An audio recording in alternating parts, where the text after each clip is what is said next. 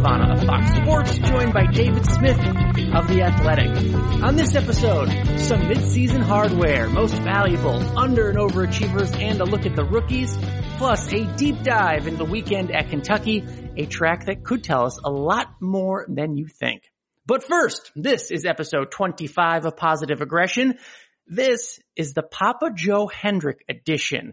Yes, this is a bit of a curveball, David, but in honor of all the number 25s associated with Hendrick, let's think back. Papa Joe is the father of Rick Hendrick, and Papa Joe was often the listed car owner for all those 25s in the Hendrick stable. So we're kind of grouping it all together, David. The 25 Papa Joe Hendrick, Team Hendrick, a lot of memories, a lot of different drivers at the 25. Which driver, for you, which driver stands out in your memory the most? Because it was kind of the revolving door at Hendrick Motorsports. It is. And that is a great question because, I always divert back to the early 90s, which will bring me back to Ken Schrader for me, I think. And then Ricky Craven was in the 25 for that 1-2-3 finish at Daytona. A little later, I think of Brian Vickers, coming up through that organization, getting the wins, that memorable Talladega where he took out Dale Jr. And, no one really stands out. And that's kind of the weird thing of the number 25 at Team Hendrick. Because you think of all the pedigree of the 5 and the 48 and the championships, the 24 and Jeff Gordon. And then there's the 25. There was always the fourth car or the other Hendrick car. And that's how I've always kind of thought of the 25. Yeah, and where there was continuity with Terry Labonte and Jeff Gordon for years. It just seemed like the team could never really settle on a driver. They had some good ones.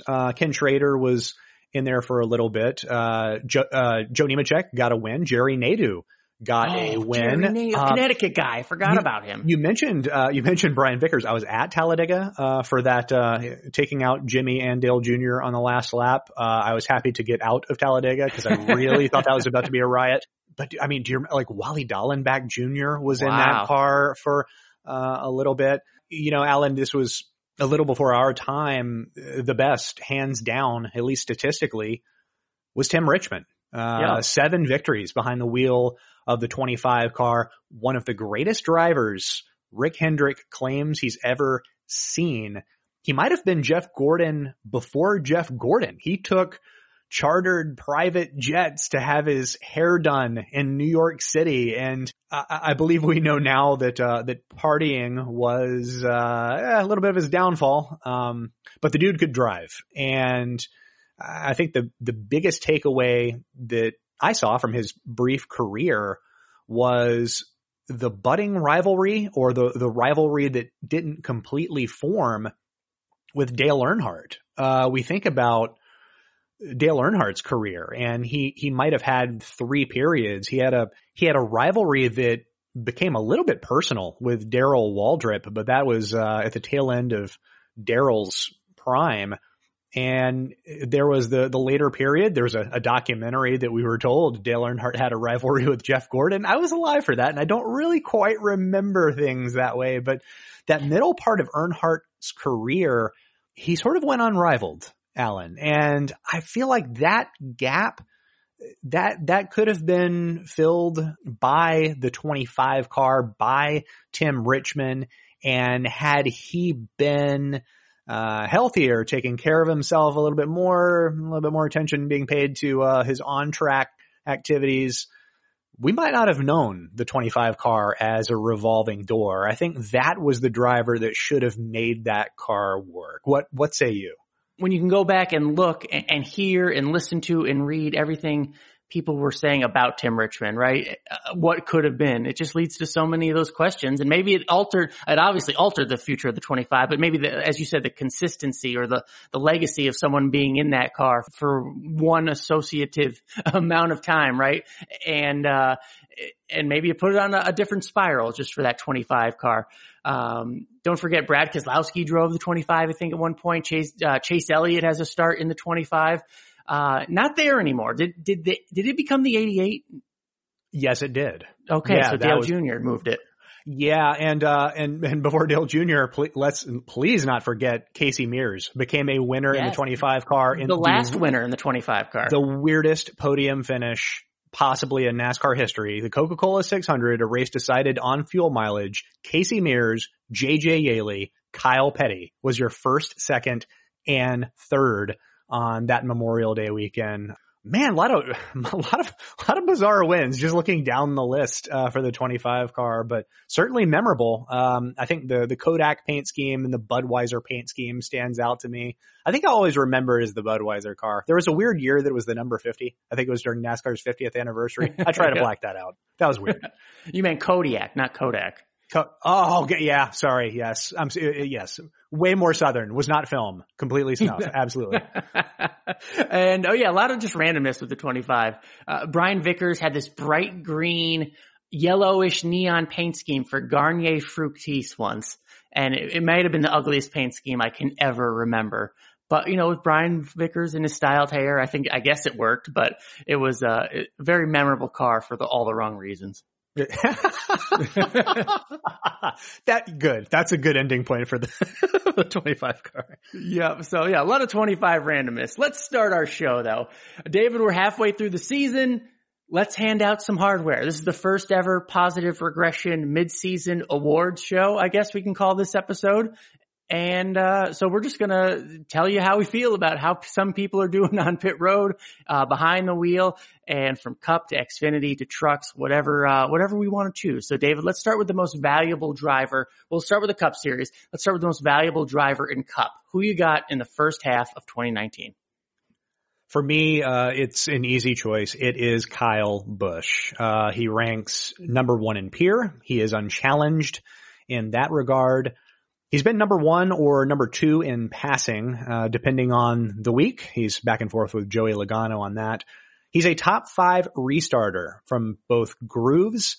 He is the tenant of the fastest car in the series, which when you think of Joe Gibbs Racing, you think of fast cars, but the other JGR cars currently rank 7th, 9th, and 14th in central speed. So Busch, I think it's reasonable to assume that he might have something to do with that. He would be the championship favorite if the championship were given to the most deserving team over the course of the season, but it's not. It often does anyway. Kevin Harvick and Martin Truex were unquestionably deserving of their championships regardless of the format when they won. I'm still a proponent of being statistically bulletproof despite how the title is awarded. And that is Busch right now. And if we wanted to extend this award to the Xfinity Series and the Truck Series, I would say his exploits are deserving there as well, considering the performance of his teams when he's in the car versus when he's not in the car. We've discussed that on past episodes. Nothing has changed there, but I believe that also speaks to his value. Alan, tell me I'm on the right track with my pick. Yes, this is the only appropriate answer for most valuable driver so far this year is Kyle Busch. Look, you went through all the statistics, his performance, his peer numbers, everything. David, for as fast as he is and as good as he is, just to put a number on it, this is from Motorsports Analytics. I mean, as you said, his restart numbers are out of this world. From the preferred groove, he's delivering 50 positions. He's gained 50 positions from the preferred groove. So think of how much talent he has, how fast he already is, and on these restarts, he's given himself 50 extra positions. He's earning them being out there on the preferred groove. That takes skill. That's just adding to his arsenal already. So yes, Kyle Busch, 4 wins, dominating. Championship favorite? We'll talk about that later. I don't know. But MVP so far. Let's move on. Most valuable crew chief. I'll go first on this one, David, because the way I judge this is the crew chief most valuable to his driver. That's how I judge this when going the most valuable crew chief for the first half of this season. For me, that is Chad Knaus. That is my pick, as he is my pick for most valuable crew chief, because the leap the 24 team is making right now is awesome. And part of that goes into the work that Knaus is doing, not only in terms of being fast, better race cars, but on pit strategy. Chad Knaus has delivered his driver 78 positions so far this year via pit strategy. 31 of them on the non-drafting tracks, the important ones really, in a year where the aero package and everything is telling us that track position means everything. He's got a young driver who's kind of coming into his own in William Byron, learning how to race up front. But when track position means everything, and Chad Knaus is delivering that track position to a young driver who is highly capable of learning quickly and blossoming, to me, that makes him the most valuable crew chief out there right now. I actually appreciate your reasoning for how you went about, because valuable is a fluid concept. And if I may, I'll explain the process that went into my decision. I went in thinking that I was definitely going to give this to Chris Gabehart, crew chief for Denny Hamlin. But I became paranoid that maybe I was transfixed by the shiny new crew chief in the room. Gabehart, a Cup Series rookie in his own right, but already with 2 wins. So what I did is I went down the list. I questioned, is Chris Gabehart better right now than Matt McCall? Yes. Is he better than Paul Wolfe? Yes. And so on. There was only one crew chief I could not give a positive answer for, and that was Cole Pearn. And therefore, Cole Pearn is my pick. Cole Pearn is doing pretty much everything he did for Furniture Row Racing at the same rate for Joe Gibbs Racing. And I think we take for granted the move he made. My colleague Jeff Gluck interviewed him for a story on The Athletic, and you forget, he lived in Colorado, right? Martin Truex did not. Cole Pearn lived in Colorado, moved his family to North Carolina, and had to make the adjustment. He admitted that it was stressful for everyone involved, as you would imagine. And oh, by the way, he has successfully taken charge of a team in a new environment and producing similar results. 4 wins with Martin Truex through the first half of this season. Not too shabby for anyone, but especially so when it's a crew chief in his first year with a new team. The world isn't linear. Just because you're successful at one place, it does not mean that the same things that made you successful would work at another place. And never has that been truer in crew chiefing. We don't often see crew chiefs have success across multiple organizations anymore. Recent memory suggests Kenny Francis and Darian Grubb. But Alan, not sure if you realize this, but I scanned the list of championship winning crew chiefs in NASCAR Cup Series history, and unless I completely whiffed on it, no crew chief has won an outright championship for more than one car owner. Cole Pearn is trying to make history. He has put himself in that position, and for that, I'm going to give him this award. Interesting. All right, I'll give it to you. I mean, mine, Chad Knaus is more right than Cole Pearn, but we'll go with it. Don't worry.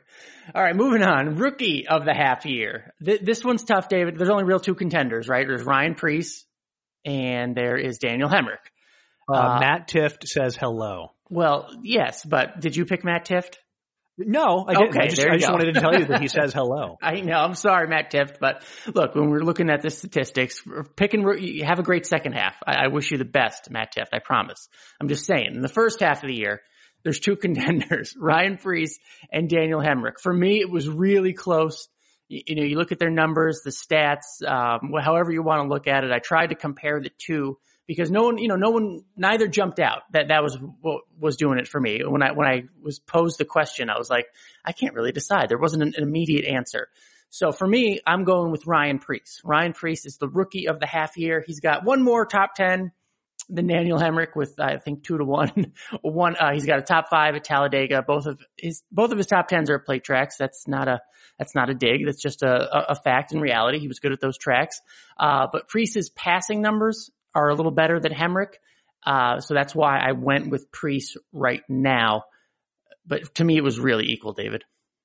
I'm going to be Team Hemric on this one, primarily because of his second quarter of the season, or second half of the first half of the season. We're diving too deep into that.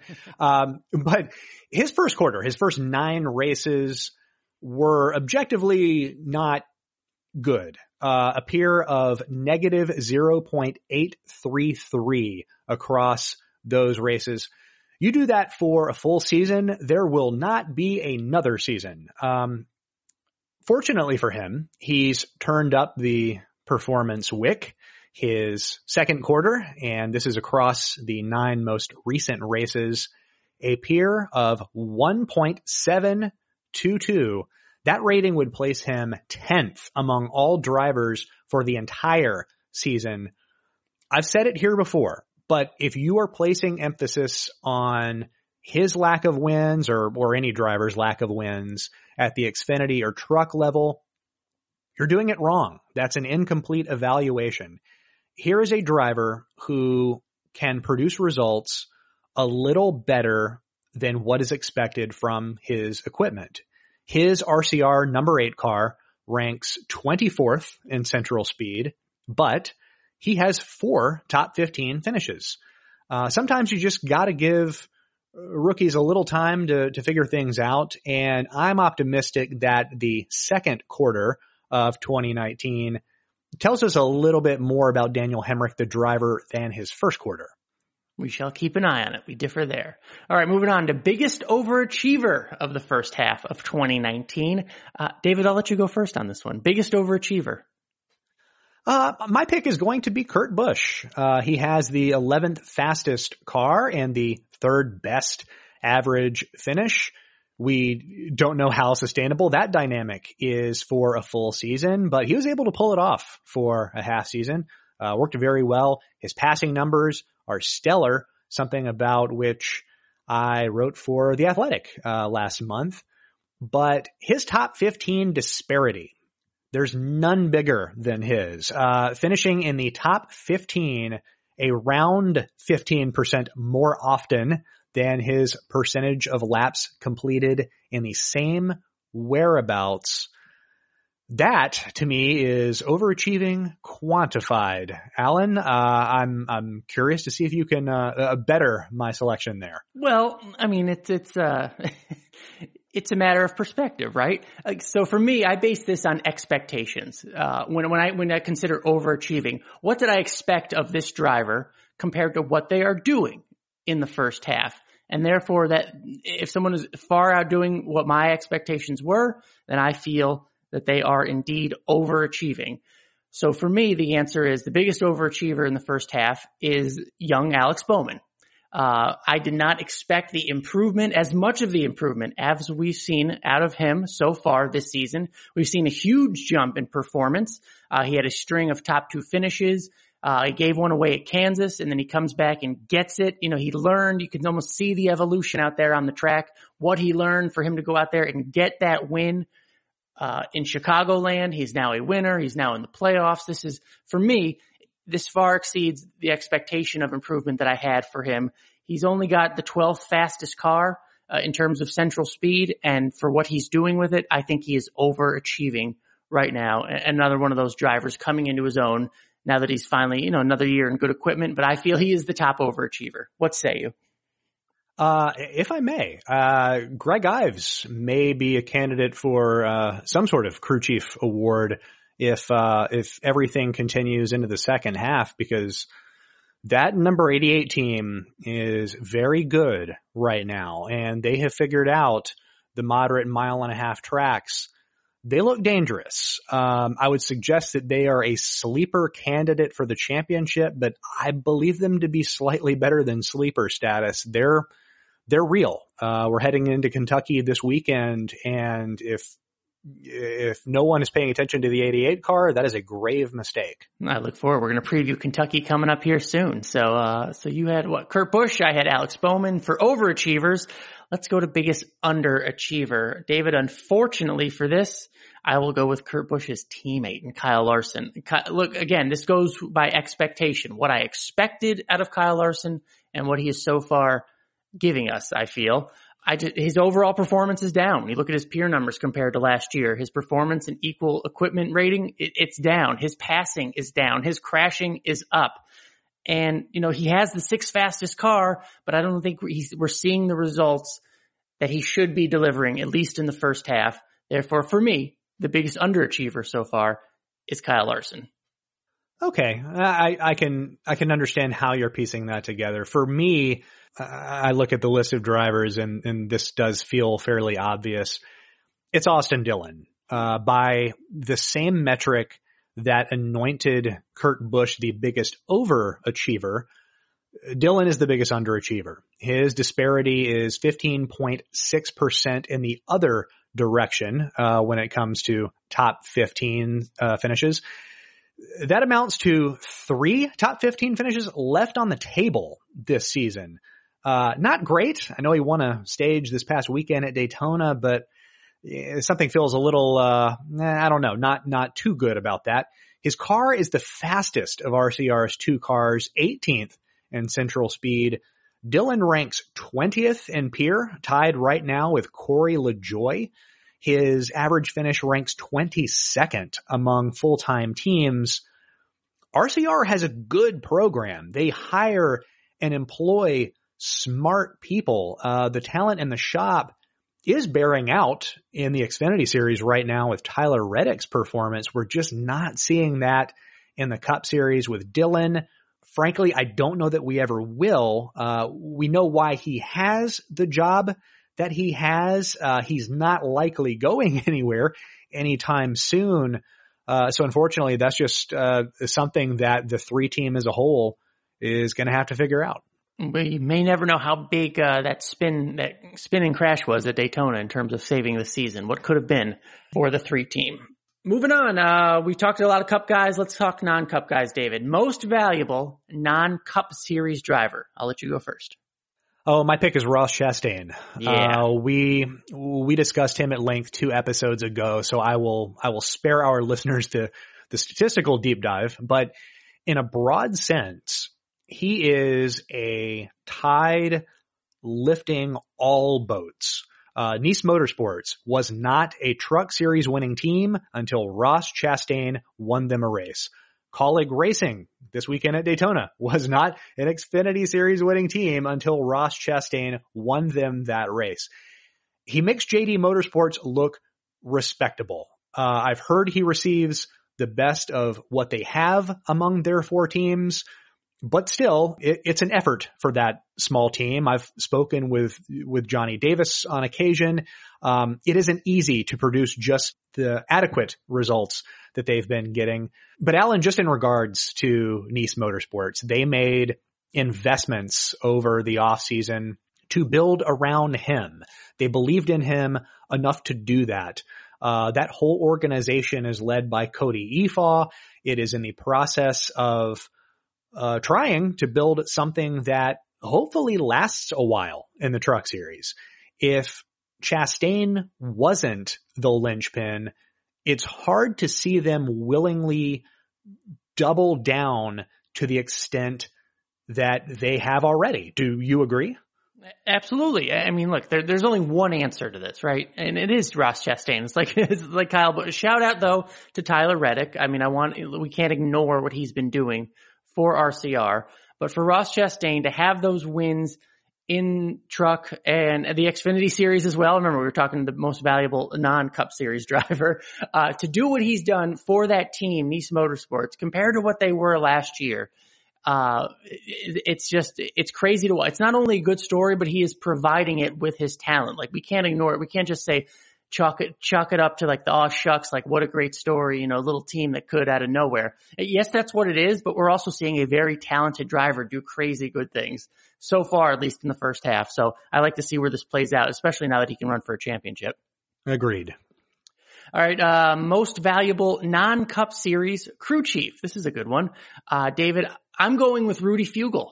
Because look, maybe it's a cop out, I'm close to the Truck Series, but Kyle Busch still needs a fast rocket when he's driving it. And, Kyle Busch swept all his races in the 51 truck with Rudy Fugle. Rudy Fugle then goes out there and wins with Greg Biffle. One reason I pick Rudy is because he is the bar, if you will. He is the crew chief that other crew chiefs on pit road kind of play themselves off of. When Ross Chastain's crew chief, Phil Gould, made the call to go gas only, he's trying to guess what Rudy Fugle is doing, right? Like that's the strategy. They're trying to beat the 51 that's who they're trying to play off against. And so for me, when he's the standard Rudy Fugle, when that's the one everyone's trying to beat, for me, Rudy Fugle is the most valuable non-Cup Series crew chief right now. That actually is a very good selection. And, I didn't consider Rudy, for this. My pick, Travis Mack, overseeing Michael Annette's number 1 team in the Xfinity Series for Junior Motorsports. He has been an impactful addition to that team. The team did benefit from a glut of other teams not returning to the series this season, but even still, the numbers are pretty staggering. Their red zone finishing average improved from 19.2 last year to 10.2 this year. Central speed improved from 19th to 10th.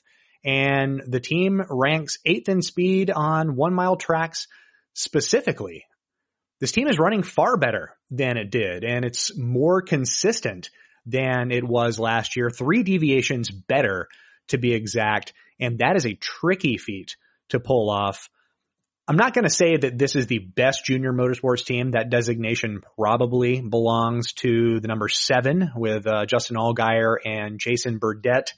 Even though they don't have the finishes to show for it, they're still very fast and probably more capable of winning over the long haul. But Travis Mack, I loved what he did at Levine Family Racing. His pit strategy MO was pretty simple, but sort of revolutionary. All big swings, swinging for the fences, and they didn't work often, and that's in part what got him fired.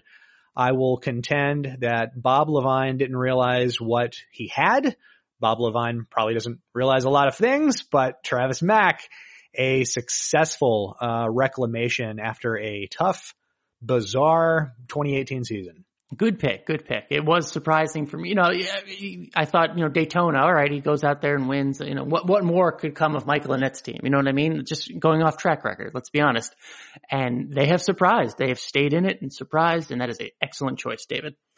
Last one, best rookie, not in the Cup Series. So best Xfinity and or Truck Series rookie. David, I went with the easy choice for me, Justin Haley, Cup winner. Cup winner, Justin Haley. But not because of that, but it's for something you pointed out to me, the stat of relevancy, how often you finish in the top half of the field.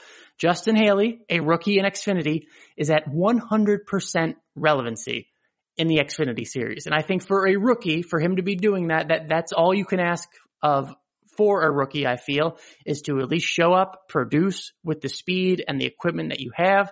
Justin Haley's doing that. For me, he is the best rookie of the first half, not in the Cup Series.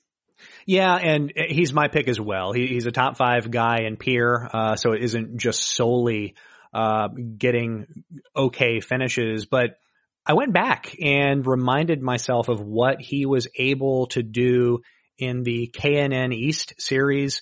He won that division's championship in 2016.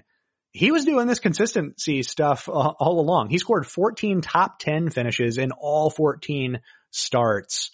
I thought a lot about Haley since Daytona, as you would expect. I've seen some of the fan reaction to his weather-assisted victory. He's being hailed as the new Trevor Bayne, or at least some fans are worried he could become the next Trevor Bayne. And if I may, his statistical profile as a prospect is nowhere near Trevor Bayne's profile.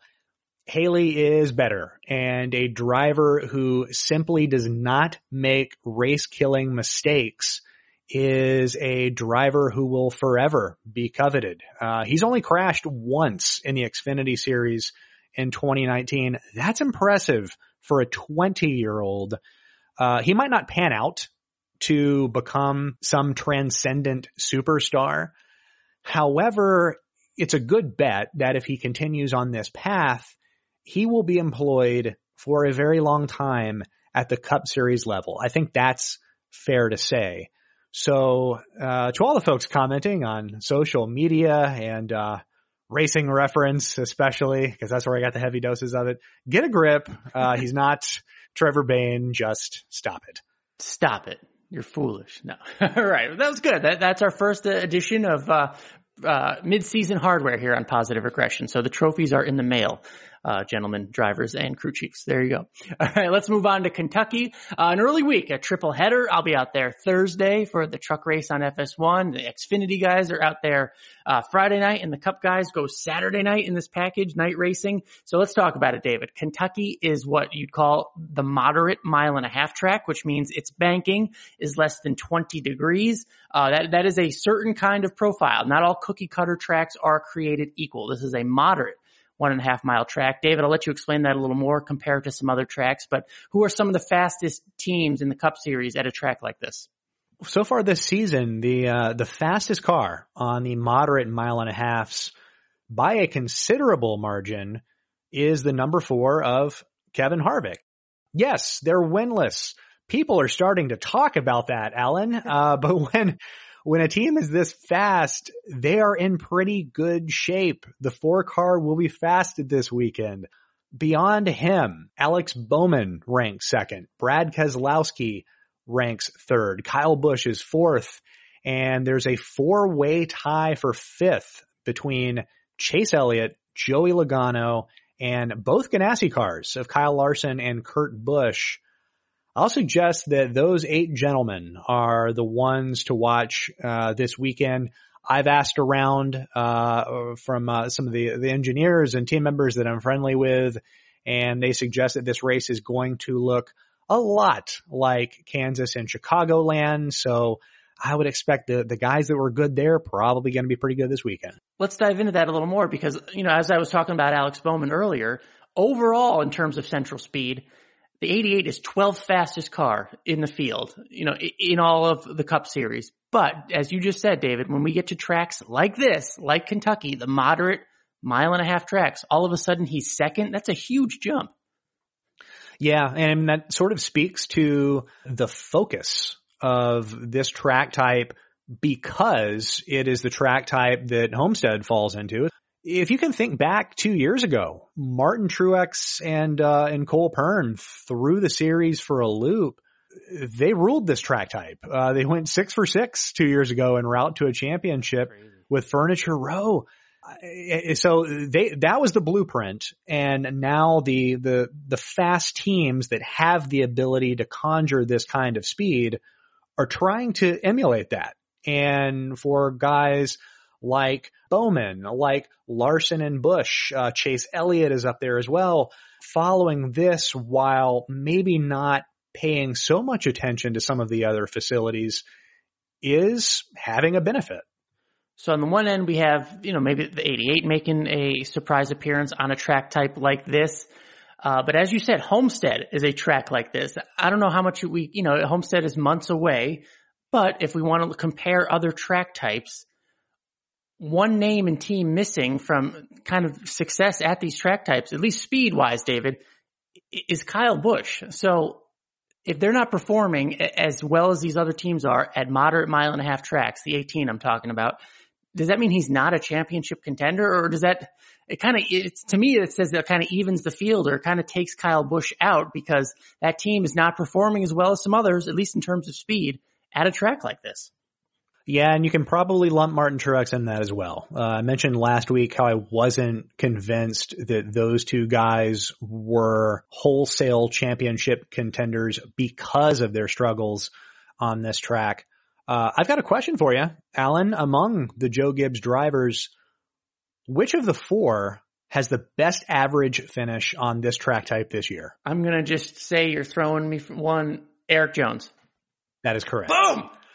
Yeah, the one Joe Gibbs Racing driver on the outside looking in on the playoffs right now, and maybe that's a sign of things to come this weekend for Jones. He didn't finish worse than 7th in 2 Cup Series starts at Kentucky, but back to Busch and Truex, and to a lesser extent Hamlin. Busch has good speed, even if he doesn't have the finishes, but the other two have hardly been competitive. And we just talked about Truex's success on this track type 2 years ago. You have to wonder whether the new rules package has created some sort of disconnect for him and Cole Pearn, because they haven't figured it out. Truex was pretty vocal about that after his win at Charlotte. He didn't buy into that he was as good as he needed to be on what he called the 550 horsepower tracks. I think they're aware of their issues. So this weekend, it's the last mile and a half we're going to see until the playoffs. We're going to learn some things about these teams. And it surprised me. We should, and he's worthy of it and deserves it. All the accolades that he's getting, Kyle Busch, I'm talking about in terms of wins and his performance. But his passing numbers, David, at this specific type of track are not as high. They're not up to par with other people that he would be competing against for the championship. And that surprised me. Yeah, I wonder if he's going to complain about that. I bet he has something to say about that. But I mean, but in all seriousness, that is something that he and Adam Stevens are going to have to figure out. They may have to figure out alternative strategies and alternative methods to winning these types of races. And again, yeah, I won't stress it enough that talking about performance is far different because of the playoff system. It's far different than talking about potential championship contenders.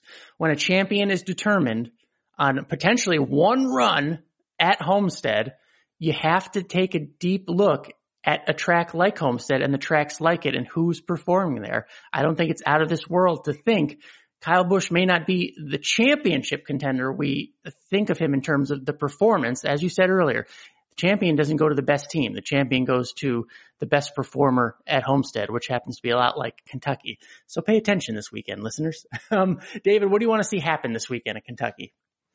Well, I'll throw a curveball at you. Ryan Blaney, by a pretty sizable margin, had the fastest car in the final quarter of the race at Chicagoland. He finished sixth in the race, but I'm wondering if him and crew chief Jeremy Bullins figured something out late in the race to pick up that kind of speed. It honestly may have been just an effect of his positioning, but this season, and I wrote about this last month for The Athletic, Penske cars, all of them, and this includes Paul Menard, get faster as races progress. And this was one noteworthy example of that. I'm curious as to whether Blaney can sustain the speed for an entire race. If he did, he wouldn't just win, he'd dominate. So I would now just assume that maybe this is something that he has to work on over the course of the race to figure out what he needs to do to his car. But eye-popping numbers like he produced in Chicagoland, that'll make you give him a second glance. So I'm tuning in to watch that number 12 team this weekend. Interesting stuff. I personally want to see, look, the end of the Kansas race, I thought was awesome. Racing it out, going for the win. Chicago, very similar. The duel between Bowman and Larson, passing for the lead, passing for the win late in the race. I like that stuff. Just going back and looking, sometimes this Kentucky race can be dominated. I want to see at least 4 different drivers lead 50 laps or more in this race. I just want to see some parity, and I want to see some good racing at the end. But that's specifically, I want to see 4 drivers lead 50 laps or more. I might be asking a lot, but that's what I want, David.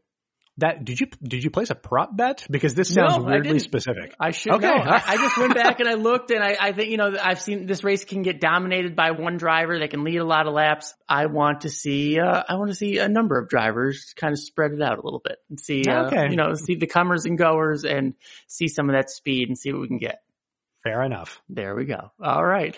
That does it for our Kentucky preview. Normally we would end the episode, but David, we have a special announcement. We are launching the Positive Regression Scouting Network. This is a way to dive even deeper. This is a way to kind of personalize the positive regression experience. Tell us about it. Okay, so as of July 11th, 2019, the Positive Regression Scouting Network is open, and all of our listeners are welcome to join.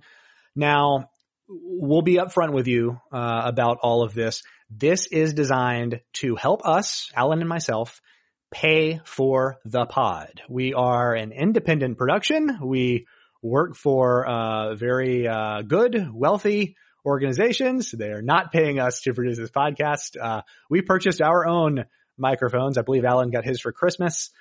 So yes, that is what this is, but we are not simply asking for a handout. This is not a patron model where you leave a donation and that's it. For only $3 a month, you, dear listener, will become a regular part of this podcast.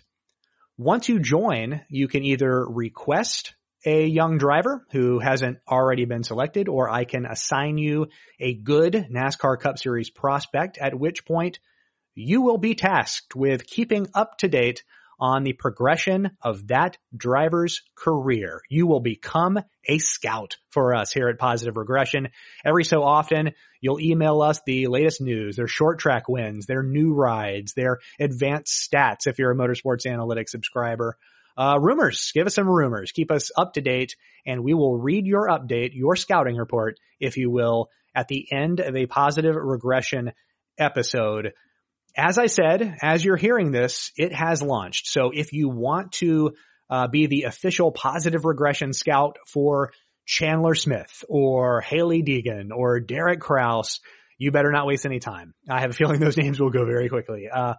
For now, we're keeping this to drivers outside of Cup, Xfinity, and trucks. If you want to give us reports on a K&N Pro Series driver, a USAC driver, a Legend Card driver, make the request. We want to hear your updates. To sign up, go to scout, that's SCOUT, motorsportsanalytics.com, and peruse the options on the little PayPal button that you will see. So there it is, the Positive Regression Scouting Network. Alan, what could possibly go wrong with this? Well, I don't know if anything could go wrong. I think we could learn a lot, and some people could certainly get some attention.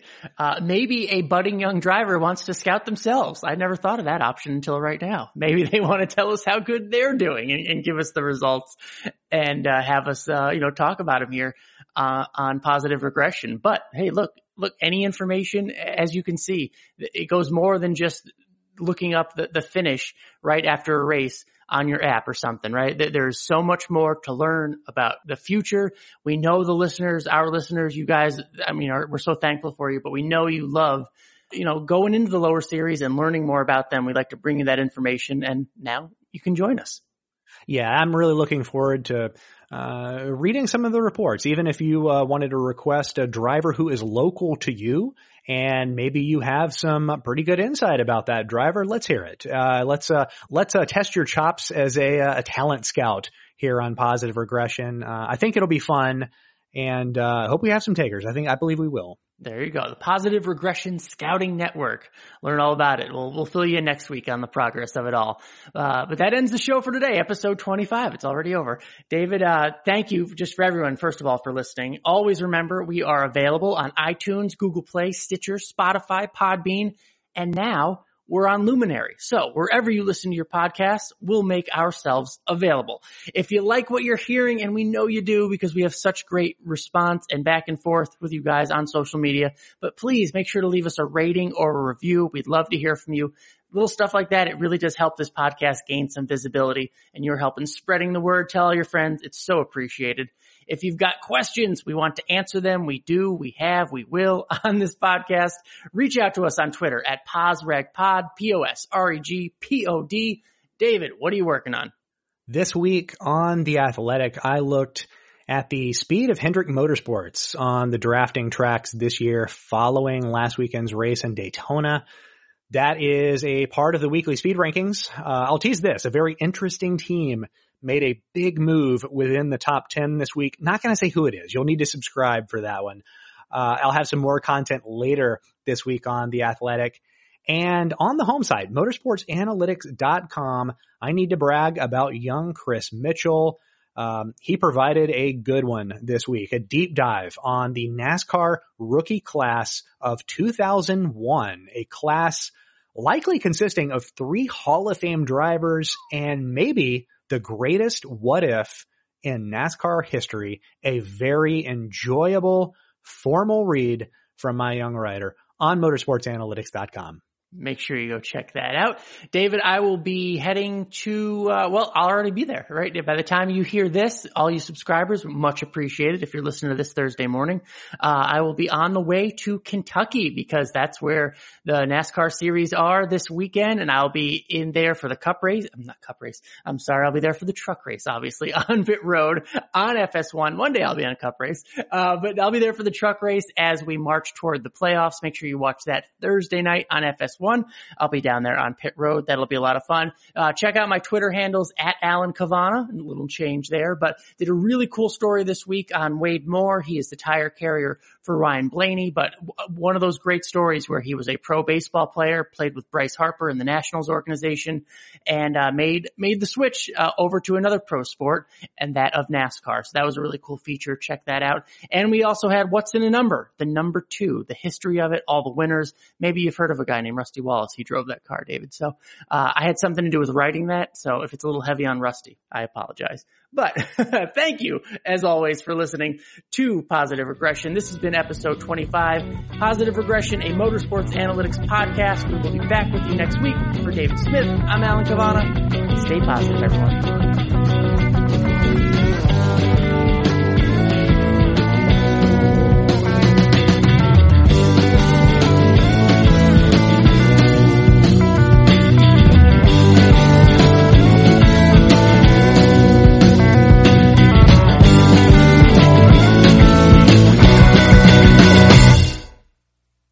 I'm Amira Rose Davis, historian and co-host of the sports podcast Burn It All Down. And now I'm hosting the new season of American Prodigy, all about Black girls in gymnastics. For the last 40 years, Black gymnasts have moved from the margins to the core of the sport and changed gymnastics along the way. Now, they tell their stories. You'll meet trailblazers like Diane Durham, superstars like Jordan Childs, and everyone in between. Listen to American Prodigies on Apple Podcasts, Spotify, Stitcher, or wherever you get your podcasts.